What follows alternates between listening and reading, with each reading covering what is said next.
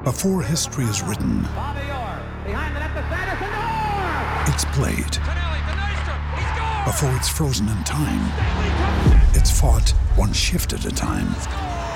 Before it's etched in silver, it's carved in ice. What happens next will last forever. The Stanley Cup Final on ABC and ESPN Plus begins Saturday. Another day is here, and you're ready for it. What to wear? Check. Breakfast, lunch, and dinner? Check. Planning for what's next and how to save for it? That's where Bank of America can help. For your financial to-dos, Bank of America has experts ready to help get you closer to your goals. Get started at one of our local financial centers or 24/7 in our mobile banking app. Find a location near you at bankofamerica.com/talktous. What would you like the power to do? Mobile banking requires downloading the app and is only available for select devices. Message and data rates may apply. Bank of America N.A., member FDIC. Welcome to Seds and Sandals, a PNE podcast by the Lancashire Post. This week we're talking transfers, the future stars of PNE, and fixture release day. So let's get into it. Hello and welcome to Seds and Sandals. My name is Tom Sandals, and with me, as always, is Dave Seddon. Here we go again, Dave. Here we are. We're getting better at this, aren't we? I know. Back on a weekly thing. I know, near enough. Yeah, near enough. For our like timeliness, this is pretty much weekly for us. We're not too bad, Only a day late. I know, yeah. We've had no isolation, no playoff finals, no holidays getting in the way at the moment. So we're doing all right. Could do with a bit more news every now and again and get a few more signings in, but we have had one. Second one of the summer, Sepp Vandenberg on Monday. Another familiar face. Absolutely, second one to come back after Liam Lindsay. Liam Lindsay obviously came back the other week on a permanent deal from Stoke. Vandenberg comes back, season-long loan from Liverpool after his loan second half of last season, and cracking deal. Good player. Did really well, didn't he? Second half of last season.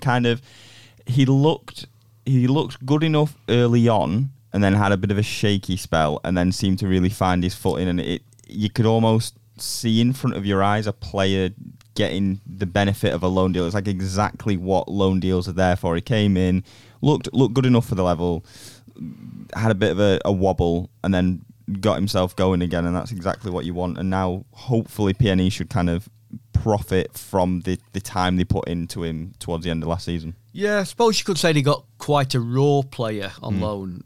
North End did used to get that raw type, Lucas Nemecha, Callum Robinson. Yeah, then they were trying to move away from it and maybe get players who had been on loan, maybe had another loan before this, or been had a few first team appearances. They didn't want to be the first club anymore, did they? Yeah. But they got offered. They were looking at Vandenberg last winter apparently as a possibility for January. Then when Ben Davies ended up going to Liverpool, it was sort of a situation which happened pretty much out of the blue. It was an ideal opportunity to take Sepp in the other direction for a look at him. Don't think at the time they're absolutely sort of desperate to bring him in. It wasn't a deal clincher with Ben Davies or anything, but it was an opportunity to bring him in. Slowish start. If you remember, he was on the bench. He came on against Rotherham for his debut. I think they brought Paul Huntington on, put Vandenberg on as a centre-half. For last 20-25 minutes when they were chasing that game. Then he was an unused sub for 3 or 4 games, I'd say, and then he came in later in February, and I think he played 15 successive games, something like that. And as you say, he's a centre half by trade, but right-footed. North End brought him into the team. Alex Neil brought him into the team as a right back. And that took some getting used to for him as well, didn't it? There was a different role for him.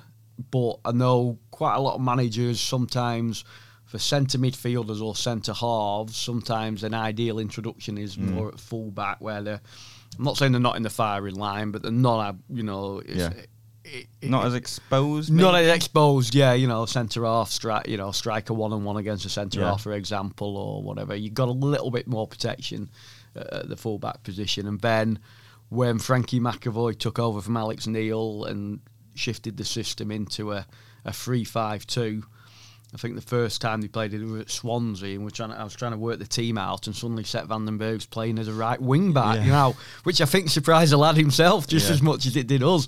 But he grew into it really well. Yeah. We had the one game at Stoke where Liam Lindsay couldn't play because it was his parent club at the time.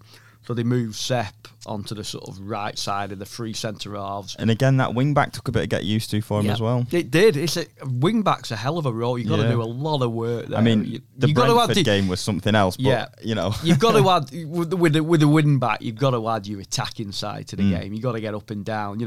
Sometimes wing backs have played in a system where it's more 5-3-2 and it's limited attacking. And there were times when North End, if they were under a cosh in the team, a 3 would become a 5 very quickly. But a lot of the time, when it's a sort of 3-5-2, you are bombing up and down. And I think that showed occasionally with Sepp. I thought there were times where he'd get himself into some really good crossing positions, but he'd be a bit hesitant to is this where I cross it now? Yeah. And it's because it wasn't part of his natural game at the time, but he seemed to adapt to it. And taking risks isn't what centre-backs like to do, is it? And that's a part of it, isn't it? You go forward and you play a risky ball and you might get caught out of possession up there, but his natural reaction to losing possession is almost like, oh crap. Do you know, but if you're on the other end of the pitch, it doesn't matter as much, but that's still something that'll be ingrained in him, won't it, I suppose? But his game improved, and I tell you what improved, Tom, taking throw-ins. We had that spell, I think. Was it 3? I think there were 3 foul throws in one game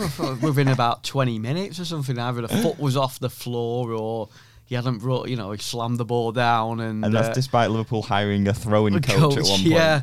Yeah, so anyway, that sort of ironed out of his game pretty quickly. Probably that was the deal clincher. Yeah. Once you get the throwing sorted, they'll have you back. The Brentford game, which was a sort of high watermark for a lot of the players when he had to improve. He was poor that day, but I think since then he has really kicked on. And as that loan came on, into April, through April into the start of May, it became imperative that he came back. Him, Liam Lindsay, and keeper Daniel Everson, who we think will come back as well. Yep. They were identified as out of the 5 loan players he had at the time. Those 3 had to return. Yep. Maybe, apart from Everson, Lindsay, Sepp van den Berg, not the sort of sexy kind of football. They were defenders coming back. But they were proper championship quality. Yeah, your marquee, you sort of, when they signed, you would have thought, Jason Malumbi and Anthony Gordon were the 2 sort of marquee, standout loan players, and it just didn't work for him, for one reason or another. We've had that debate in the past. As it was, the defenders, Everson was superb in goal. Yeah. And then Van den Berg and Lindsay, I think, both settled into the loans as the loans went on. Yeah. Both have come back now, and I think, what's interesting with me, Tom, is whilst we've been talking in the last few minutes about Sepp playing at right back and at right wing back, it's very much people are now talking about, he's talking about it, and the press release when North End announced the signing, Frankie McAvoy was talking about centre-back, about being at least sort of being in competition for one of the centre-back places. So if that is the case, they're getting some real strong numbers for those 3 centre-half positions. Presumably, they are going to play 3 at the back. But if they play 4 at the back, Sepp wants to play there. That's his natural position. But there's a few selection options there now. Yeah, there's a lot you can almost pick apart from that, because not only does it hint towards a 3-5-2 again next season, it kind of hints towards there being more lined up for right back, for example. Yeah. And, again, it maybe shows a standing of where they expect him to be. That's despite someone like Patrick Bauer becoming fit again. Mm-hmm. What does that mean for Andrew Hughes? Would Lindsay be the left centre-back? All these different things that kind of pop up off the back of something as simple as saying, this centre-back will probably play at centre-back. It sounds stupid, doesn't it? But hopefully, in my opinion, there is an out-and-out right-back coming in, so Sepp can play at centre-back if that's where he's going to be playing best, because he did a decent job at right-back, so in theory he should just do better at centre-half, I suppose. Yeah, if that's his natural position, which he's been playing since, I think he came through at 16 and into our first team. Yeah, and but you look at the options now. If he is just assume they're going to play 3 at the back and assume that Sepp will be sort of more considered a centre half to start with. Yep. Although if they're needing him at right wing back or right back, he'll play. They will play there. He'll have to play there. You know, like it. And I don't think they'll hesitate either. It's a good of a team job. But if you think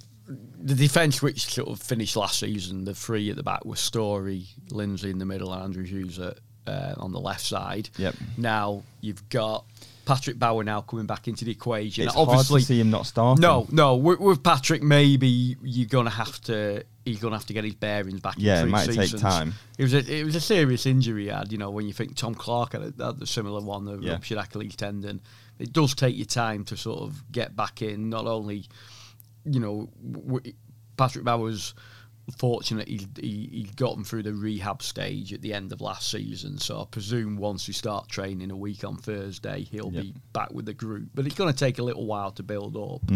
But then out the other 3, Jordan Story was probably one of the most improved players in the second half of last season after a shaky first half of the season, I thought.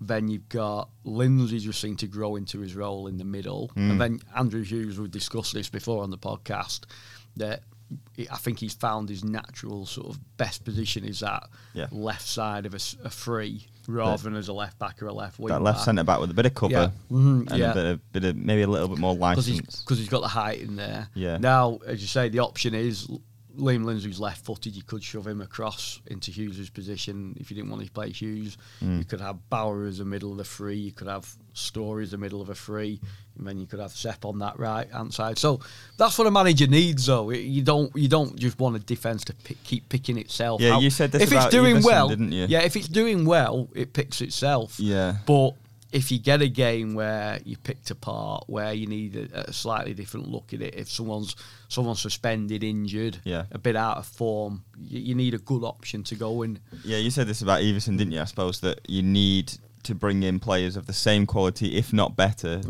to progress. So the fact that it's difficult to split the handful of players, and that's also discounting Paul Huntington, who never fails when called upon. Exactly, yeah. It's, you know, it's hopefully a good sign, and couple that with the fact that PNE's defence towards the end of last season was their strongest suit. Oh, it was, yeah. And there's a bit more depth there, a bit more solidity. In theory, that's hopefully only a good sign. Yeah. And then you've got someone like Greg Cunningham at left wing back, who's very experienced, and then potentially probably a new right back at some point. Yeah. That is someone Frankie McAvoy will have had the okay on.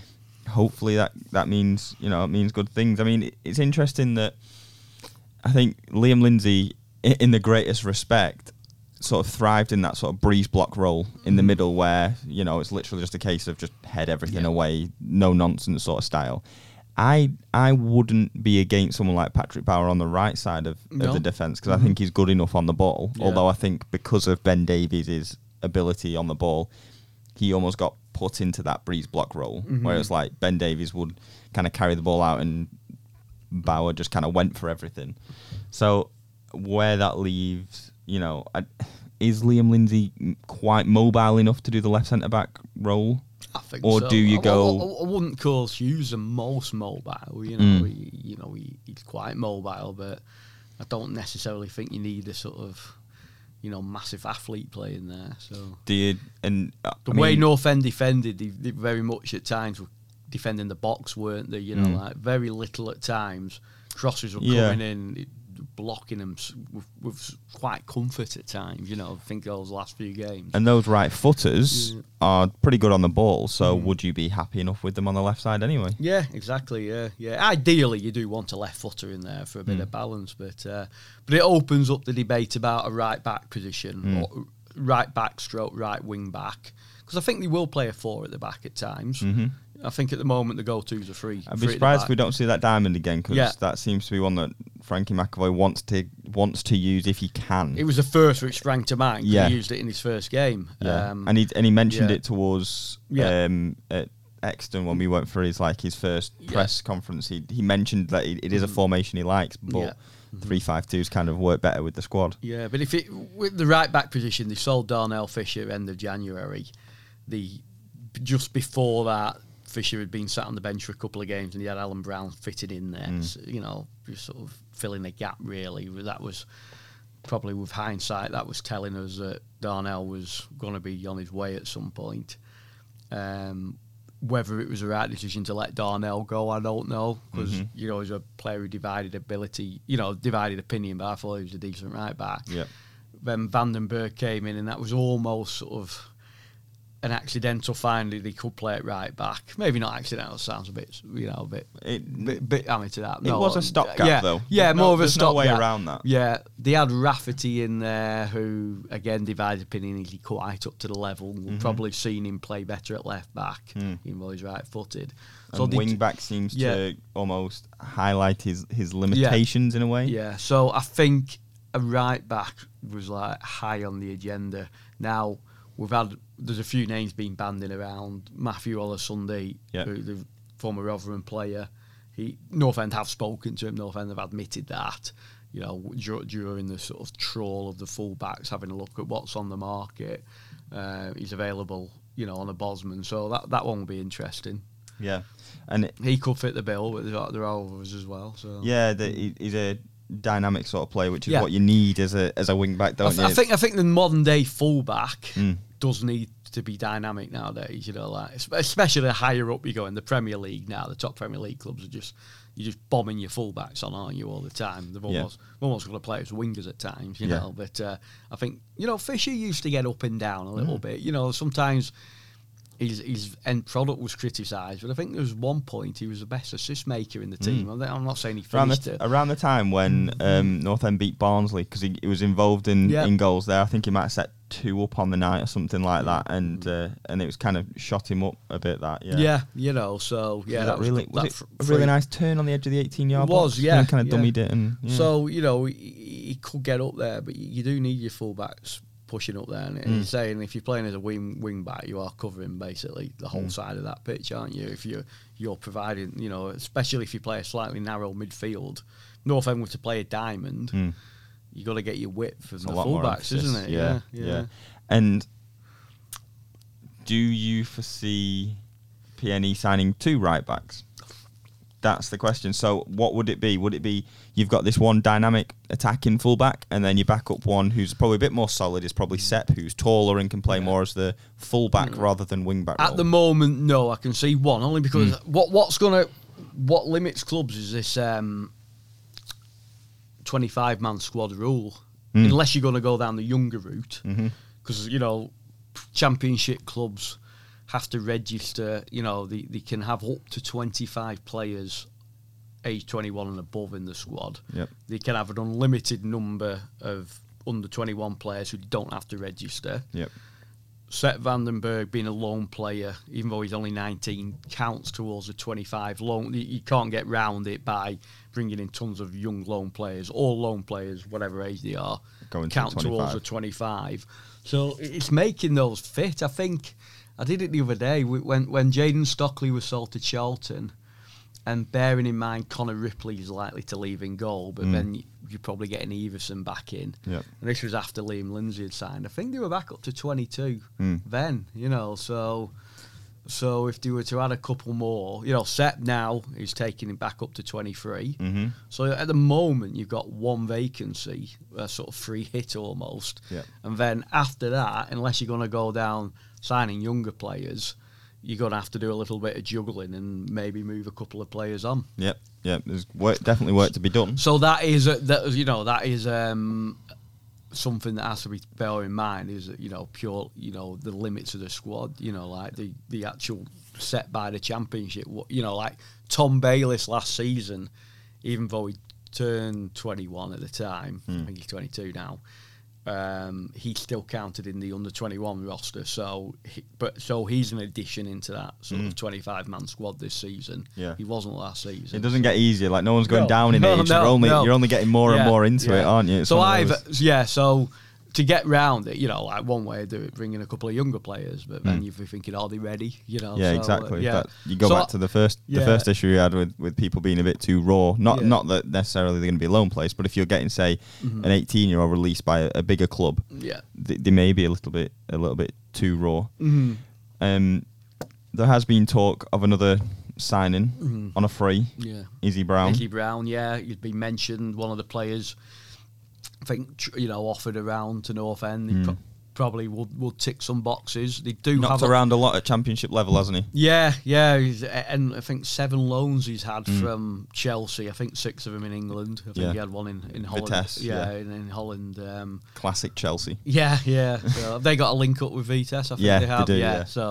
So yeah, but he's been released now. I think he's played for Huddersfield, Sheff Wednesday, Rotherham, Brighton, Leeds, Luton. Yeah, I think Brighton, they were in the Premier League when he was there. Leeds, he was coming back after doing his cruise shit, so I think he only played twice for them. And if he joining a side coached by Bielsa, you can't feel your way back in there. You have to be. Yeah. So that's probably why I didn't. I remember when I was going through uni, I did work experience with Bolton. I went to Ellen Road to cover their under-23s, and Izzy Brown was playing for their under-23s. I assume on his comeback or whatever. Yeah, I think he's played 3 times against North End. Sheff Wednesday, Luton, and Huddersfield. I think he played for against us. So that'd be one. Wouldn't surprise me if at some point they got him. Although, as you say, North End do have a lot of midfield players.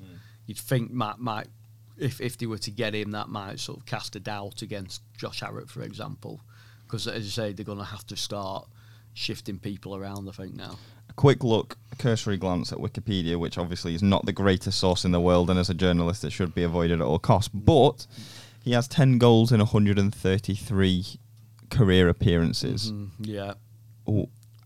Is he not a forward? I don't think he's a striker, is he? He's more a sort of 10. A 10 and a sort of narrow, wide player. You know what I mean? So just that kind of, just a general forward. Yeah. Just like chuck him in the final third and hopefully make something happen. I always remember seeing him on the team sheet at various players. So, he's one to watch today, and never quite sort of. He's always one where you kind of think there's something in there, which is why almost every season there's the annual Izzy Brown loan somewhere where someone's willing to take a chance or someone sees something in him. Yeah. So there's certainly a player in there. Yeah. Whether it's PNE who's going to get it out of him entirely or not remains to be seen, I suppose. But one thing is, he adds numbers in the forward area, which is needed. Yeah, I still think, and I know they are looking. They will go for it. They need a striker. That's hardly cutting edge journalism from me. Saying that is it? Preston need a striker. They've always needed a striker. Yeah, we've always struggled to get anyone who's hit double figures of goals have either left. Or they've not got double figures, So, but you do need it at the top end of the pitch, and I think the policy this summer seems to be it will be a position they will spend money on if they need to, and I think what is available at the moment on the Bosman market is not quite what they're looking for. I think their thinking is that if they're on the Bosmans at the moment, it's because of not being producing goals somewhere else. You could say that about any player released, you can get some good Bosmans, but I think with the strikers, the thinking is once clubs come back for pre-seasons, once the Premier League transfer market starts grinding into life after the Euros, because there's been nothing in the Premier League, has there? There might be a bit of a ripple effect, and I think the common line of thinking is that at some point, sort of more into July, you'll start getting a few more strikers become available. That clubs might think, might release him, or not release him, but make him available for transfer if they got the right offer, or if they bring someone in, there might be a good one they could bring in on loan, even. So clubs coming back basically and getting the lay of the land and going, we could probably do without this guy, or we could save that money here and there, and like you say, when things kind of spring into life, because as well you can't really decide those things, especially for example if there's a new manager or something like that. You can't decide those things without seeing people in the flesh or seeing what sort of condition they come back in and things like that. So, and if you think if it needs a ripple effect from the Premier League, the Premier League starts a week later than the EFL, so training starts a bit later. If Premier League clubs have players away at the Euros, they've got to keep hold of the sort of squad and fringe players to start. Like we were saying about Everson. Like with Everson. Everson's only going to come, presumably that gets done. North End probably won't see him until late July. Yep. Now, that could be the same. It could be the transfer window's open until end of August, isn't it? 31st of August. It could be, it goes into August before North End land a striker, for example. Yeah. So it could take a bit of a That'll be interesting. Yeah, transfer deadline day. Yeah. So one point I want to make as well, because I nearly forgot, is that when you think about those loan signings, just going back to that, so 5 loan signings brought in, technically 7. Yeah. And only 2 haven't been kept or haven't, done well enough, essentially. Does credit need to go to the club for that? Of the 7, 5 you would expect are going to be here again this season. Yeah. Well, if you think about it more, Everson was bought in because Declan Rudd was injured. They had been looking at him in the past as a keeper of interest, and then Rudd's injury forced his hand, and I think he's been one of the best keepers we've seen at Deepdale for a while. He's up. We've been blessed actually with loan keepers when you think of Sam Johnson and Jordan Pickford. Yeah. But Everson came in and did very well from the start, really. And then you got Sepp did well, Lindsay did well. Greg Cunningham was a sort of, they knew what they were getting. Whether his body could maintain it. Yeah. And he'll be fine. Then you got Jed Evans, obviously that divided opinion at the time, but he turned out to be a benefit to the squad. Quite a shrewd signing, really. Yeah, he was in the end, so, and then obviously he signed his new contract. So, so 5 out of 7, I suppose. It's sort of decent. Pretty, as you say, the marquee ones were Gordon and Malumbi probably. I think Malumbi was the first January deal, wasn't it, over the line, and that got us all excited. And then Gordon was the last. Yeah, and I thought, when they signed Malumbi, I thought quality signing. He'd done it in the Championship the previous season with Millwall. I thought that'd be a good one, but probably got him and getting him and Ben Whiteman was overstock in midfield, worrying whether DJ and Alan Brown would leave as well as Ben Pearson. Yep. As it was only one of the 3 left, so they probably just had an excess of midfielders in the end, and it was a bit unlucky on Malumbi, really. Yeah, because where do you put the minutes? You're not going to put it into a loan player. You could probably essentially save money on next season. You don't need him next season. No. So why put him the minutes in? Exactly. After spending money on Ben Whiteman, they weren't going to leave him sat on the bench, were they? And exactly. They brought Brown back into midfield from his right back position, and DJ was playing for a while until his injury. So, yeah, Malumbi was like the one who got missed out there, and then Anthony Gordon didn't quite come up to what they were hoping for.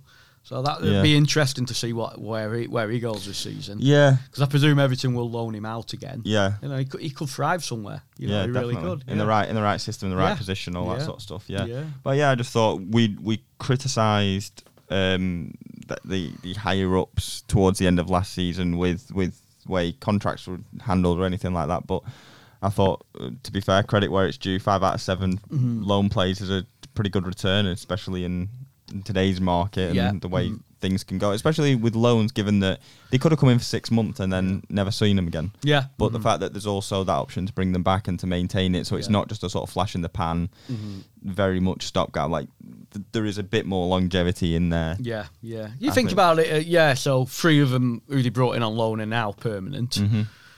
Liam Lindsay's only 25. People seem to think he's a bit older, I think, and but he's still a pretty good age, you know. So Sepp's 19. Yeah. So good age for a lone player there. Yeah. Everson's a young lad, 22, 23. So. Yeah, so get a few more seasons. Yeah. But as you mentioned before about the squad, one option is to bring in young players. Youth, yeah. And PNE have done exactly that recently. Signed up 10 scholars and given out couple of pro deals, a pro deal to Josh Seary, who's a right back, and Noah Maweny, who I'm sure lots of people know about because he's Ewan Maweni's son, who's a midfielder. They've both got pro contracts for when their scholarship 17. ends. Well, it's not.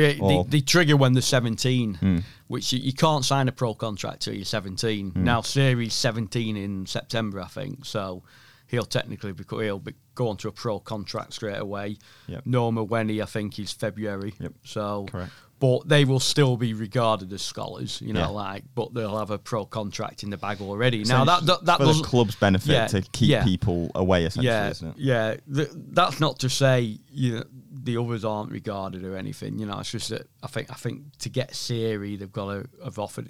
They had a lot of Premier League interest, and I think the way to do it is have a guaranteed pro contract to the end of it. Adam O'Reilly had that when he came over from Ireland. There was a a sort of apprenticeship, a scholarship with a pro contract built in. Yep. So, and they're not going to, when they turn pro, they ain't going to suddenly go into fortunes of money. You know, it's the fact that they're professional, you know, and probably there's benefits from that. But no, they brought Josh Seary in. He's a right back from the Merseyside area, very highly thought of, already in the Republic of Ireland sort of youth set up. So he's done really well.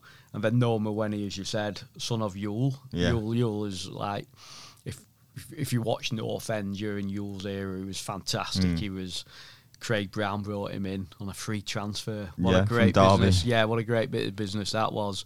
And then he came in that summer, and then Craig left early on in the season, and Billy Davis really took him on, you know, developed him over that next couple of years. And then you had, you know, he had the bad injury, but he came back from that. It's like an early modern defender, if that makes sense, because he was quick, he was good on the ball, good in the air. Like he was a very complete defender, wasn't he? When you partner it, when you consider some of the people that had, around that era that you also looked to, someone like Laketti or Gregan or something, they were the more robust type, whereas Mawene was very much the ball player next to him. The Laketti-Mawene partnership was, you know, very impressive, wasn't it? And he still refers to it when you talk to him, Skip. So, but you know, no, it was a great player. But you know, fair credit, Noah has scored double figures of goals. Done it off his own steam as well. As a 15-year-old, he's not a defender. You know, he's a midfielder, attacking midfielder. So he's not the chip off the old block in terms of I'm a centre half like my dad. He's done it off his own back. I think he wasn't with North End's academy from an early age. He sort of came into it as a teenager, and he's done it on his own back, really. And he's not got a contract because he's young Maweni's son. He's got a contract because he's a good player, you know. And like we've got to see him as that, you know. But he's been captain of the 18s as an under-16 player as well, because he first got into the team at 15, and then he's been playing and completely earning his spot and being one of the standouts in the team that he's too young for. Yeah, and then let's mention the others here.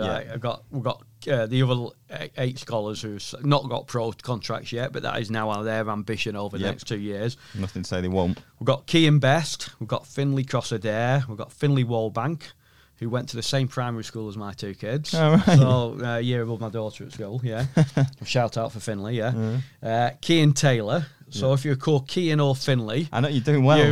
You did. It was obviously a popular name that birth year, but those 4, Best, Cross-Adair, Wallbank and Taylor, all Preston lads, all local lads, played in the Preston. I'll give a shout out here to the Preston City team, you know, the old town team type thing. I know all 4 of them played in the same team, about under 11, something like that.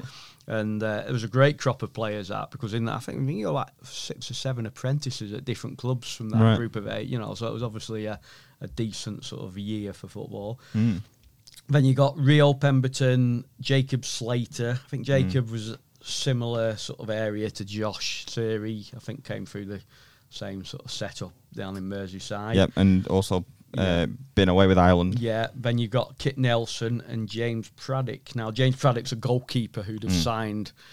He was on Charlton's books. Now, with youth development and whatnot, when you're in academy, obviously he's not a player North End could have got hold of because of distance, but now he's reached this age, they can. I think Charlton released him, and he was involved in some trials at North End, had a look at him and decided to bring him in. So he's come from a little bit further afield. I think Rio Pemberton was at Rovers. Yeah, it'll have been a similar trial situation. Yeah, released by Rovers, and North End picked him up during the season. So, so that shows you football, doesn't it? You know, sometimes North End have been criticised for releasing players who've gone on to do something somewhere else. There've been a couple of players in there who've been released by other clubs in North End have picked up on, you know, it could end up making it. So it's a bit of you take your chance, don't you? But best of luck to all 10. You know, they'll be playing in and around the youth team next season. I think the plan is that Seary and Mawene, and then even might step up, and if they're needed in the first team training setup, they will get the chance as they have done. Well, I was thinking that earlier. If North End signed just one right back, Josh Seary is well thought of. Who knows? If you got a glut of games coming up and players aren't having to recover between matches and might not go out and do a full session, you do need to draft those young players up to sort of make up if they want an 11-a-side or to work on a particular shape. That's what they've done in the previous seasons here. 11 It's nothing new, if they want to, an 11-a-side, draft some of the kids in. I know during this season if they wanted to work on a bit of a defensive shape. They had some of the young defenders up there, just because the first team squad were recovering that day. They might have had a lot of midweek football, wasn't there? So there wasn't as much training time. So there's always that opportunity. So. Yeah, a little shout for Josh Seary, tweeted my club off the back of off my tweets. Yeah. So fended off interest and Josh Seary. I did the story on Saturday's paper and put it out there, and he actually he retweeted it with a little blue heart, didn't he? And a sort of my club thing, which you absolutely love to see. The North End Twitterati like that one, didn't they? It was almost an endorsement of my story, Tom. Yeah. He didn't come on and say this guy's writing a load of exactly. rubbish, did he? Yet. There's still time. But I mean, like I was saying before, best of luck to all of them. And one thing's for sure, that all the North End fans want to see them do well, want to see more coming out of the academy, and that's nothing against lads that haven't. No. It's that the appetite is there from the fans. I remember these are first year scholars. There's a second year group now. You know, last year's first years, people like Aaron Bennett, Vaughan Green, etc. They're stepping up into their second year. Yep. So you hope that Lewis Lee, I think, made the bench, didn't he, in one of the games? You know, so you're hoping they can develop during their second year, and then you've got the 4 lads who were taken on as pros this time: Joey Odwell-Grant, Jacob Wilkinson, Oliver Lombard, the keeper, and Lewis Colton. You know, that young. First year pros, they can still play in the youth team because of a change of rule at youth level, extending it from under 18s to 19s. But I would think they've got a chance of getting some loan football as well somewhere. So, and this opens the debate again: is this not the time for not an under 23s, but a reserve side? So, rather than maybe having to worry them, can they get him out on loan at somewhere locally, or can they give him some competitive football around here? But that's the debate we keep having, isn't it? So. And it's nice to see a bit of a commitment to pro deals, because obviously the one that will always come back is that there wasn't a pro deal available for Tyrese Dolan at the time due to the pandemic and all that. The money was going elsewhere. He's gone on to establish himself in a first team elsewhere, but at least the club are putting that commitment into the pro deals. And in the past, it's been 2 pro deals at best. Whereas that sort of changed. It was kind of that Adam O'Reilly, Jack Baxter, Ethan Walker, and was it Jimmy Corcoran that all got pro deals once? Jimmy didn't get one in the end. No. Who was? It was only Ethan Walker from that year got one. Yeah, and he got it early as well. He got it early. He got it in the autumn. You know, the season before it was Adam O'Reilly and Jack Baxter, I think it was. And as I say, Adam, as you spoke earlier, Adams had a sort of pro deal built into his scholarship, like Siri and Mwenny have. So and it was kind of around then where they seemed to regularly start giving out. Well, Jack Armour got one. Jack Armour, I did the big interview with him the other day. Now he's at Carlisle again. He was a little bit unlucky. He'd had a year as a pro. He had a 1-year pro deal, same time as Jack Armour, same time as Adam O'Reilly and Jack Baxter.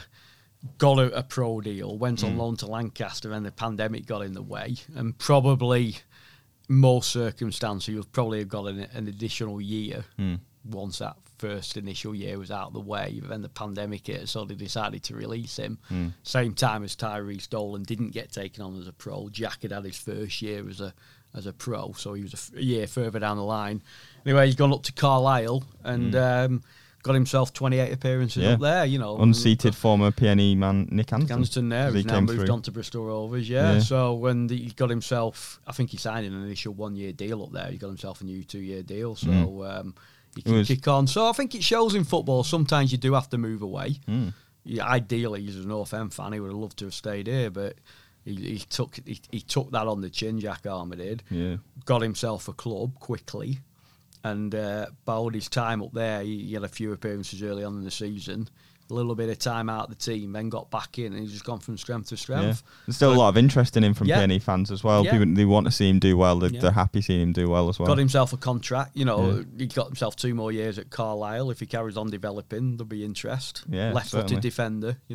good cricketer and all. Yeah, no. Yeah. Penwitham. Penwitham, yeah. Pally Shield, Good standard. first 11 of Pally Shield as well. Yeah. So left arm bowler. So, yeah. Decent. Shout out to Jack. Nice guy to talk to as well. Yeah. I know. Good I family. know one of his, Good family as well. Yeah, I know one of his dad's mates, and although he can't keep fit, he's a nice lad. But we'll move on.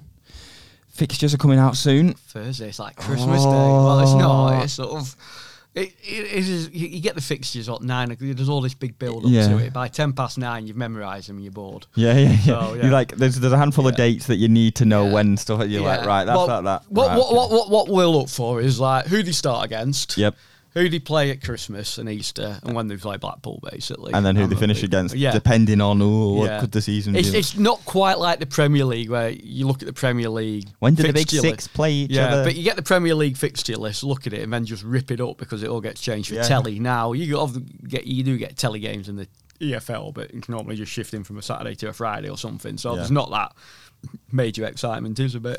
Basically, we know North End will be on 4 times for both Blackpool games and both Rovers games, potentially. Not even guaranteed to get both Rovers games on there. But I'm going to stick my neck out here. I think I wouldn't be surprised if it was a home start for North End. I only say that, I'm no inside information, but North End's fixtures follow the pattern of Burnley, don't they? North End and Burnley play at home on the same weekends. Blackpool and Blackburn play at home at the same time because of distance, and the policing and whatnot. Now, the Burnley's Premier League season starts the weekend after North End, and I think Burnley start away. So that would mean North End playing away on the 14th. Yeah. Now, on the 7th, I presume they won't have 2 away games to start with, so it looks like they might start at home on the 7th. And then Burnley are at home on Boxing Day as well. Oh, so we might be able to play with your toys in the morning and then wander down to Deepdale. Yeah, so, I remember. But I'm probably totally wrong, Tom. Talking rubbish as I normally do. Mystic Dave with his crystal ball. Yeah, probably do, yeah. I remember. I think the last, because obviously COVID and all that. Leeds away Boxing Day. It was a couple of years ago. Great game great goal on the break from Alan Brown. Yeah. Sean Maguire slide tackle. Yeah. Ben Pearson's pass. Yeah, I think Ben Pearson was involved. Tom Barkhazen were involved. Alan Brown. Yeah, we had Nuge playing that day up front. Nuge and Brown who celebrated in front of the Leeds end. And was it Stuart Dallas scored a deflected shot for the 89th minute equaliser. Like sucker punch, wasn't it? Yeah, and So a few games like that season, weren't there? Because West Brom was a similar one at home where it's all very. It was the 4-1 running 10s. Yeah. So that was.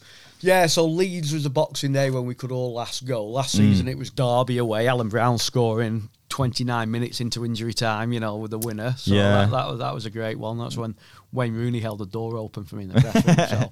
So the Dave Seddon. I'm still dining out from that one, yeah. So Wayne Rooney's Derby County, of course. Yeah, so maybe they'll be at home this time. I'm just but back to the fixtures. So that means away New Year's Day, doesn't it? New Year's Day on the 28th, I think, as well. Yeah. So Tom, hopefully, I know you're not too bad. I know you're not a drinker, Tom. No. So it won't affect you. You want me to go easy on New Year's Eve. But the big one people will be looking out for when they play Blackpool. So because it's first time in the league since 2008 and 9 season, or 9-10, I think it is, isn't it? 8-9, yeah. And then obviously they played each other in the cup in 2013. So back in August on a Monday night. It's renewal of hostilities there. Then there's the 2 Rovers games now. North End and Rovers have played each other plenty of times these last few years. But so they're the ones. You look at teams that have come down to look out for. West Brom and Fulham, North End played 2 years ago because they've only had 1 season back up there. Fulham was the last away game we could all go to, wasn't it? Yeah, with fans in, and then which wasn't the greatest of games in the world either. And West Brom was near there as well. I think West Brom was in the midweek before. It was basically like a run of results where North End just weren't winning, but they were also playing some of the better teams, weren't they? Yeah, I think we beat Hull and then lost at West Brom on the Tuesday, then lost at Fulham on the Saturday. And then you got Callum Robinson with an assist. Yeah, then you got Sheffield United coming down, who obviously they've had 2 years in the Premier League, but it's a recent game for North End. They even played a friendly there last summer. So not unfamiliar foe going down. You're not got a team coming down. Wow, we've not played them for 10 years or something. Oh, Villa. Let's go for Villa, And then coming up in the other direction, you got Hull League One champions. They were only down 1 year. Yeah, so exactly. Straight been back there up. plenty of times. Peterborough, second place. It's a while since I played. Yeah. Last time they played Peterborough was in the Cup when Graham Wesley was in charge of Peterborough and Simon Grayson was in charge of North End. Right. In the league. That long ago? Yeah, about 2016 that. I think in the league you got to go back to about 12, 13, something like that to play him. Because Peterborough at one point were fairly regular, they regular as like a yo-yo team, weren't they? Yeah, but no. So Peterborough's a sort of one they've not played for a while as well, as all Blackpool, came up in the playoffs. Now, obviously, Peterborough brings Darren Ferguson back to Deepdale. I was going to say that. I think he's in his third spell as posh manager. Yeah. He does seem to do well getting teams out of that. He gets them promoted, gets them relegated, Yeah. they sack him, Yeah. they don't get promoted again, and they go, what's Darren Ferguson doing? He worked last time, didn't he? Peterborough interests me because they've got this very good sort of, again, a model of buying players quite cheap, polishing them up and selling them. Your Ivan Toney. Their conveyor belt of strikers is just unreal. Now it's interesting what will happen now they've got up that extra level. One, can they get the type of player available as raw material and polish him up the same in the Championship that you can in League One? Yeah, will they get away with it? Yeah, they've done it with Johnson Harris last year. After selling Tony, they brought him in and he got a ton of goals. You can go back so far. You can go back to like Craig McHale-Smith, George Boyd, Brittason Bolonga. Yeah. There's obviously even Tony. There's definitely more, and they just constant like, all right, okay, we'll sell him for our price, and then we've got another guy lined up because before Tony left, they knew they were going for Clark Harris at Bristol Rovers. Yeah, that's the thing. I think when you got a model like that, you've got to. And North End have a sort of, have a sort of similar model with. You've got to be prepared to sell players. It's great seeing them, and I think that's probably been North End's reluctance a little bit. Trying to keep hold. You've got a player. They've become fans' favourites. They've become very good players, but sometimes when you got that system and you're polishing players up, you've got to accept that somewhere down the line you will want to go somewhere else. If you can't get yourselves promoted, the player will have their own ambitions to go beyond you. So going back to 2006-07, right? They had Aaron McLean, who got 33 goals and then obviously got a move. Craig McHale-Smith, as I said. He was about the same time as McLean, wasn't he? Yeah, he was the fault. So these like sort of top scorers season on season. So Craig McHale-Smith 26. Then George Boyd, this is in the Championship, got 12. Then Craig McHale-Smith got 35 goals the next season. Paul Taylor with 12. Then you've got Dwight Gale, Lee Tomlin, Brett Sombalonga, Connor Washington, who ended up going to QPR for I think £1 million. Tom Nichols, Jack Marriott, who went to Derby for about 5 million, I think. Yeah. And then you got Ivan Toney, who obviously went to Brentford, and now Johnson Clark Harris. So that as a conveyor belt of strikers, that is some business. If they can get replace goals with goals, it's difficult. If they can get a player in the Championship who can get them 20 odd goals. Yeah. One, it gives them a hell of a good chance of staying up, and two, you can ask a fortune from these days. Not half, yeah. So if they could they got about I think 11 million in the end total, or they will do for Tony. I think it's something like 5 million initially, and then it rises. And he got 26 goals. Well, he got 23 goals in League One, then 26 goals. That's at League One level. If you get someone getting 15, 20 goals, I mean. Lyle Taylor got something similar at Charlton. Yeah. Obviously, his contract was running out, but there was plenty of interest there. Peterborough do not budge if they've got a fee in mind. Marcus Maddison had a price tag of £1 million, and unfortunately for him, obviously he's been having mental health problems, things like that. But he was just basically moved out on loan and things like that from Peterborough because they weren't getting their fee.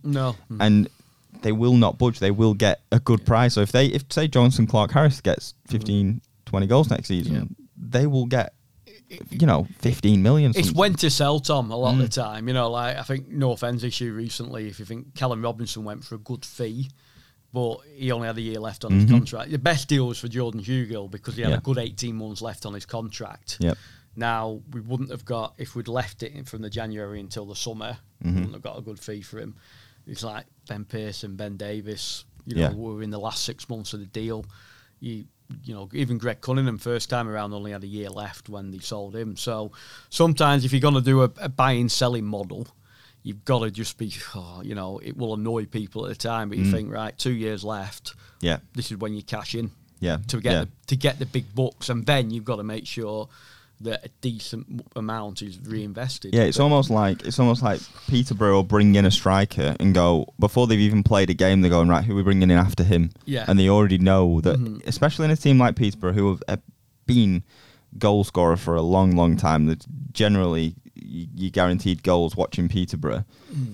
They know they can almost come in, get this guy goals, and it raises the value. It gets eyes on them, and they know they can resell. I think I saw some quotes from Barry Fry, I think it was, who's Peterborough's sort of director of football, or that kind of role is involved in the buying and selling. And he said Peterborough wouldn't be interested. Now they've got up to the Championship, they will bring players in on loan, but they don't want to bring in a loan striker or a loan number 10 or someone who's going to sort of get them goals. They want those positions. They want their own players in those positions to catch the eye, to earn the money. He said they don't want to be polishing up someone else's striker for them to make a profit.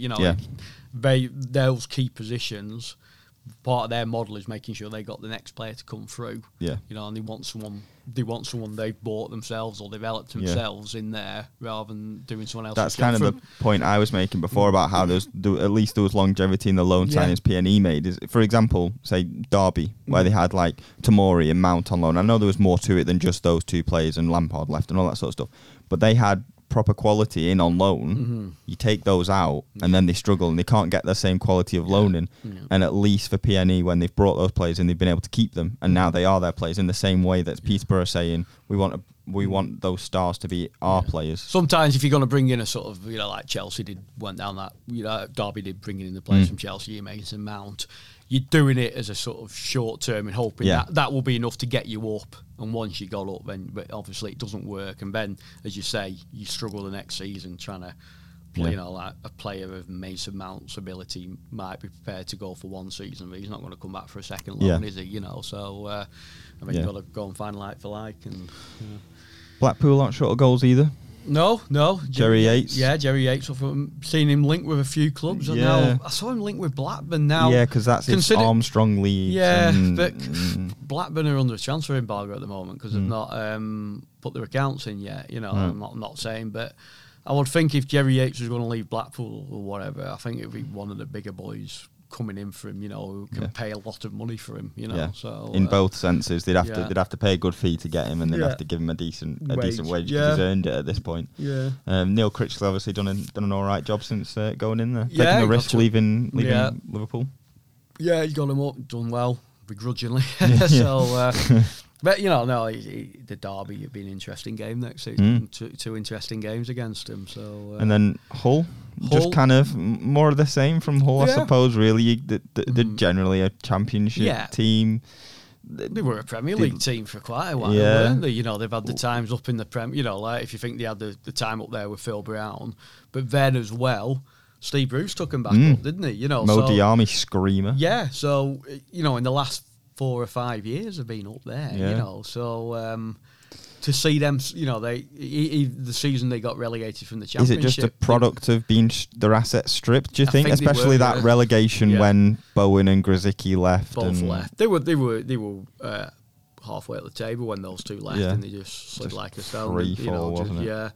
And then Peterborough coming up, so I can't see any of them those three struggling, to be honest. No, I was thinking. I thought the same. And then the teams that are coming down, do you expect to see all three going back up? Because that's what we nearly got this season. Well, you think so with the parachute money that they get, won't they? It's a thing in football. The parachute payments were introduced initially to sort of help pay wages, but more and more they're just used to. When a club drops out of the Premier League, they're using it more and more to fund transfers to go straight back up again. And it is. And interestingly, few have made many moves. Obviously, there's a bit of managerial back and forth, but does that maybe show a sign of their intent that they haven't made any moves yet, and the Euros are still ongoing? Yeah. Are they looking at those sorts of level of players? Well, the team's coming down. West Brom haven't got a manager yet, have they? Nope. It looks like they're going to appoint the Barnsley manager at some point. Valerian Ismail. Yeah, which would be interesting because West Brom have always been known as a sort of quite a nice sort of passing style. Yeah, I'm going to have to go a bit more direct. But he might have just used that style at Barnsley because it suited what he had. Yeah. He might be able to go in there and change it. Change himself. I'm not too sure. But West Brom looked at a few managers. There's talk of Scott Parker leaving Fulham at some point. Yeah, it's just, I don't really understand that. No. Because they clearly liked him. He's still got 2 years left on his contract. Wears a nice cardigan on the touchline. He does, yeah. Do you know? Right, it's going to sound really weird, but he smells nice as well. Because he walked past us in presses in one of the executive boxes at PNE, and North End played Fulham, and he was miles away from me as well, but he smelled nice. I was like, wow, okay, fair enough. But so. They seem to like him, and he's a young manager. He's even linked with the Tottenham job and all this sort of stuff. Something not right though behind the scenes. Yeah, there's some mutual. So they both just kind of want him to, like, both Parker and Fulham want him to leave, and then the move to Bournemouth just seems a bit of a sideways step. Like, they seem to like him at Bournemouth. There seems to be a link between him and Bournemouth, don't there? So, and isn't he taking over from his brother-in-law, Jonathan Woodgate? Is he not? Or am I thinking of someone else? Harriet Arthurs. Oh, maybe, yeah. I think Arthur's a link there, isn't it? Yeah. But I don't know. There seems to be connect the dots. Yeah, there seems to be something not right there. So that's 2 of the 3 clubs coming down. Yeah. And Sheffield United. Yeah. So, they've just appointed Jukanovic. I think he's a great manager for the Championship. Did well at Fulham. Yeah. I think to be fair, out of those 3, I'd fancy Sheffield United to go straight back because of who the coaches that they've appointed. But again, that was quite a drawn-out affair. They didn't get him straight away, but I think he's probably one of the most frightening figures I've seen in football. He's probably a really nice Serbian hitman. He classic. He looks very, very imposing. He's probably a really nice guy. But whenever I've seen him in press conferences, like you sort of, if he said it was Tuesday, you'd agree with him. So but I think he's a cracking appointment. Yeah, and there's a lot of money in those squads as well, isn't there? Which generally tells at this level. Yeah, but it doesn't, the 2 who came, you got a bit of yo-yoing, obviously, Fulham and West Brom. West coming straight back down. Watford and top of Norwich gone straight back up, Bournemouth came close as well. Yeah, got in the playoffs. Yeah, so... so if it works for you, it's good. But you've seen with Swansea, if you don't get straight back up, Forest and they've slipped Forest now, and Swansea, like, their parachute money's gone now. They've done the 3 years. Stoke, back in, it's like having everyone's for sale at Stoke. Yeah, so so if you're gonna get back up, you need to do it in that first couple of years, I think. Yeah, I think I saw something where like Stoke are literally giving players away until the end of the month, and then they're like, right, okay, now if they're going to be ours, we want a bit of money and stuff. It's literally the case of, if you want to take him off our books, you can. That's why I was astounded to see that North End have been quoted as that they bought Liam Lindsay. If there's any money changed hands, it is minimal. It's probably enough at bus home or something. Yeah, it really is. Yeah, so they bought him a pen to sign the contract with. Literally. Be a big pen. Get a load of them. Other pens are available. Yeah. But I think, Dave, that's about it for us this week. We've one last thing tonight, because we're recording this on Tuesday. Yeah, it's the Euros tonight, England. Yeah. What do we reckon? They'll go through. They are through already, aren't they? So, at least the 3rd placed. Yeah, probably. If you were talking about what groups are going to be playing, do you really want them finishing top of the group? No, but I won't mind finishing. Was it a draw? Finish second? A draw would finish probably second. Yeah, it wouldn't be. But would that sort of show intent going into the final stages? I don't know. But we enjoyed going home otherwise. We enjoyed the Croatia, performance. Thought they played very well that day. Scotland was a bit more. Scotland was more. We've done that debate. They played with the handbrake on too much. Fair enough, the side he started with, fine, but it was obvious that they didn't need to play as sort of cautiously as they did as the time went on. Czech Republic, almost the surprise team of the group. I mean, I don't know. They've always, because you'd thought Croatia would have been better. And Croatia are a bit aging, aren't they? They've got some very good players there, but been together quite a while, So I don't know, but I've enjoyed the competition so far. So England are through. I think they'll go through. I Yeah. don't think they'll lose against the Czech Republic. No, I said I'd like that to think so. Tuesday. Yeah. Say that Tuesday. Famous last words. Tuesday lunchtime. So Yeah. mildly out of date if you No, listening to this, no but, Mason Mount or Ben Chilwell for at isolating. the moment. Yeah, That's confirmed. Is it they confirmed could now? miss up to 2 games because they've Right. got to isolate for however long. But Yet the Scotland team don't. because Billy Gilmore has. Yeah, to, I was trying to throw. The wife had Good Morning on this morning. No, with Holly and Phil on this morning, and they had some doctor on. Well, why is the whole squad not isolating? Football's a physical game. One, they've had a different rule of elite sport throughout this pandemic. Football has been being played in a year now. Now, of course, players are going to come into contact with each other, but fortunately, cases have been relatively few. So this thing, the whole squad should be isolated and the tournament should fold and things like that. Just talking absolute nonsense. Yeah. So they've got to isolate until Monday. Monday, right? Yeah. So. But it was more. Did they have a long chat in the tunnel or something afterwards? Billy Is that what Gilmore. it is? That's what it was. on the pitch, you've got to have something like 15 minutes contact. Oh my word! Throughout 90 minutes, there's got to be 15 minutes of close contact, which you don't get in football. But I think it was more. Well, you do, don't you? Chat in the tunnel. That's what it. That's probably what it came down to. Just seems like a reach to me. And none of his Scotland teammates have to isolate. But interesting though, is it Scotland are based themselves at Middlesbrough, haven't they? Throughout all this, if they've been based in Scotland and trained in Scotland, the Scottish rules will be the whole squad has to isolate. But being in England, they don't. It's different. Crafty. Yeah, I wonder if they've done that on purpose. As well, Probably. it's a whole. I know Czech Republic and Croatia had booked facilities in Scotland. Yeah, and then they moved. Saw the rules. Yeah. And they've based themselves back home and Yeah. just flown in for the games. So maybe they foresee these. Yeah, these maybe they get problems. tipped. Well, I mean, everyone knows England's team before they get. Well, that baffles me. That why? I know, What are you sharing it for? I mean, I'm never going to be in that situation. But if I knew the England team, I'd be keeping it to myself. Yeah.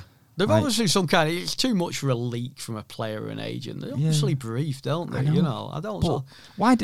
If I was the FA, I'd be fuming. Why do you want other teams to know your starting 11? The side against Scotland, that was on the night before. Reece James and Luke Shaw coming into the team. It was common knowledge. Maybe we're not following other teams' media enough. But do they know other teams? Is it like an unspoken thing where both teams basically know each other's teams before, so it doesn't matter as much? You go for a to me, it'd matter. Got North End. It's like the official secrets act. You don't get to know the team until very close to the team sheet's coming out. Exactly. At best, you'll get an hour before maybe, and then if it ever goes early, you just don't get it again. It's simple as that. It's very close to the chest. Yet you get to an international tournament. And telling people round corner it's mad. Yeah, Leeds Bielsa sits down and announces his team sometimes. It's pretty much press conference. Love it. Yeah. Think about back to Mourinho when Alex Neil was North End manager. Player could be wandering around in a plaster cast. And they'd be telling you, we'll check his fitness on a Saturday morning, So Daniel Johnson, do you remember that? He walked past it in a boot. Yeah. And we're like, how's DJ Alex? And he still wouldn't say anything. Yeah. We'll see how he is next week. Yeah. Well, I don't know. I've not spoken to anyone yet, so. We've just seen him, Alex. We've just seen him in a crutch. But that's it. That's it for this week. We'll be back next week. In the meantime, you can catch us on Twitter at @SEDS_LEP, at Tom Sandals, and follow at LEP_football for all the LEP football stories, whether it's PNE, there's a bit of Morecambe thrown in there, a bit of everything football-wise, but all the PNE stuff's there. And go to lep.co.uk for daily PNE stories, and the same in the paper. So all that's left to say is thank you very much for listening. Thank you.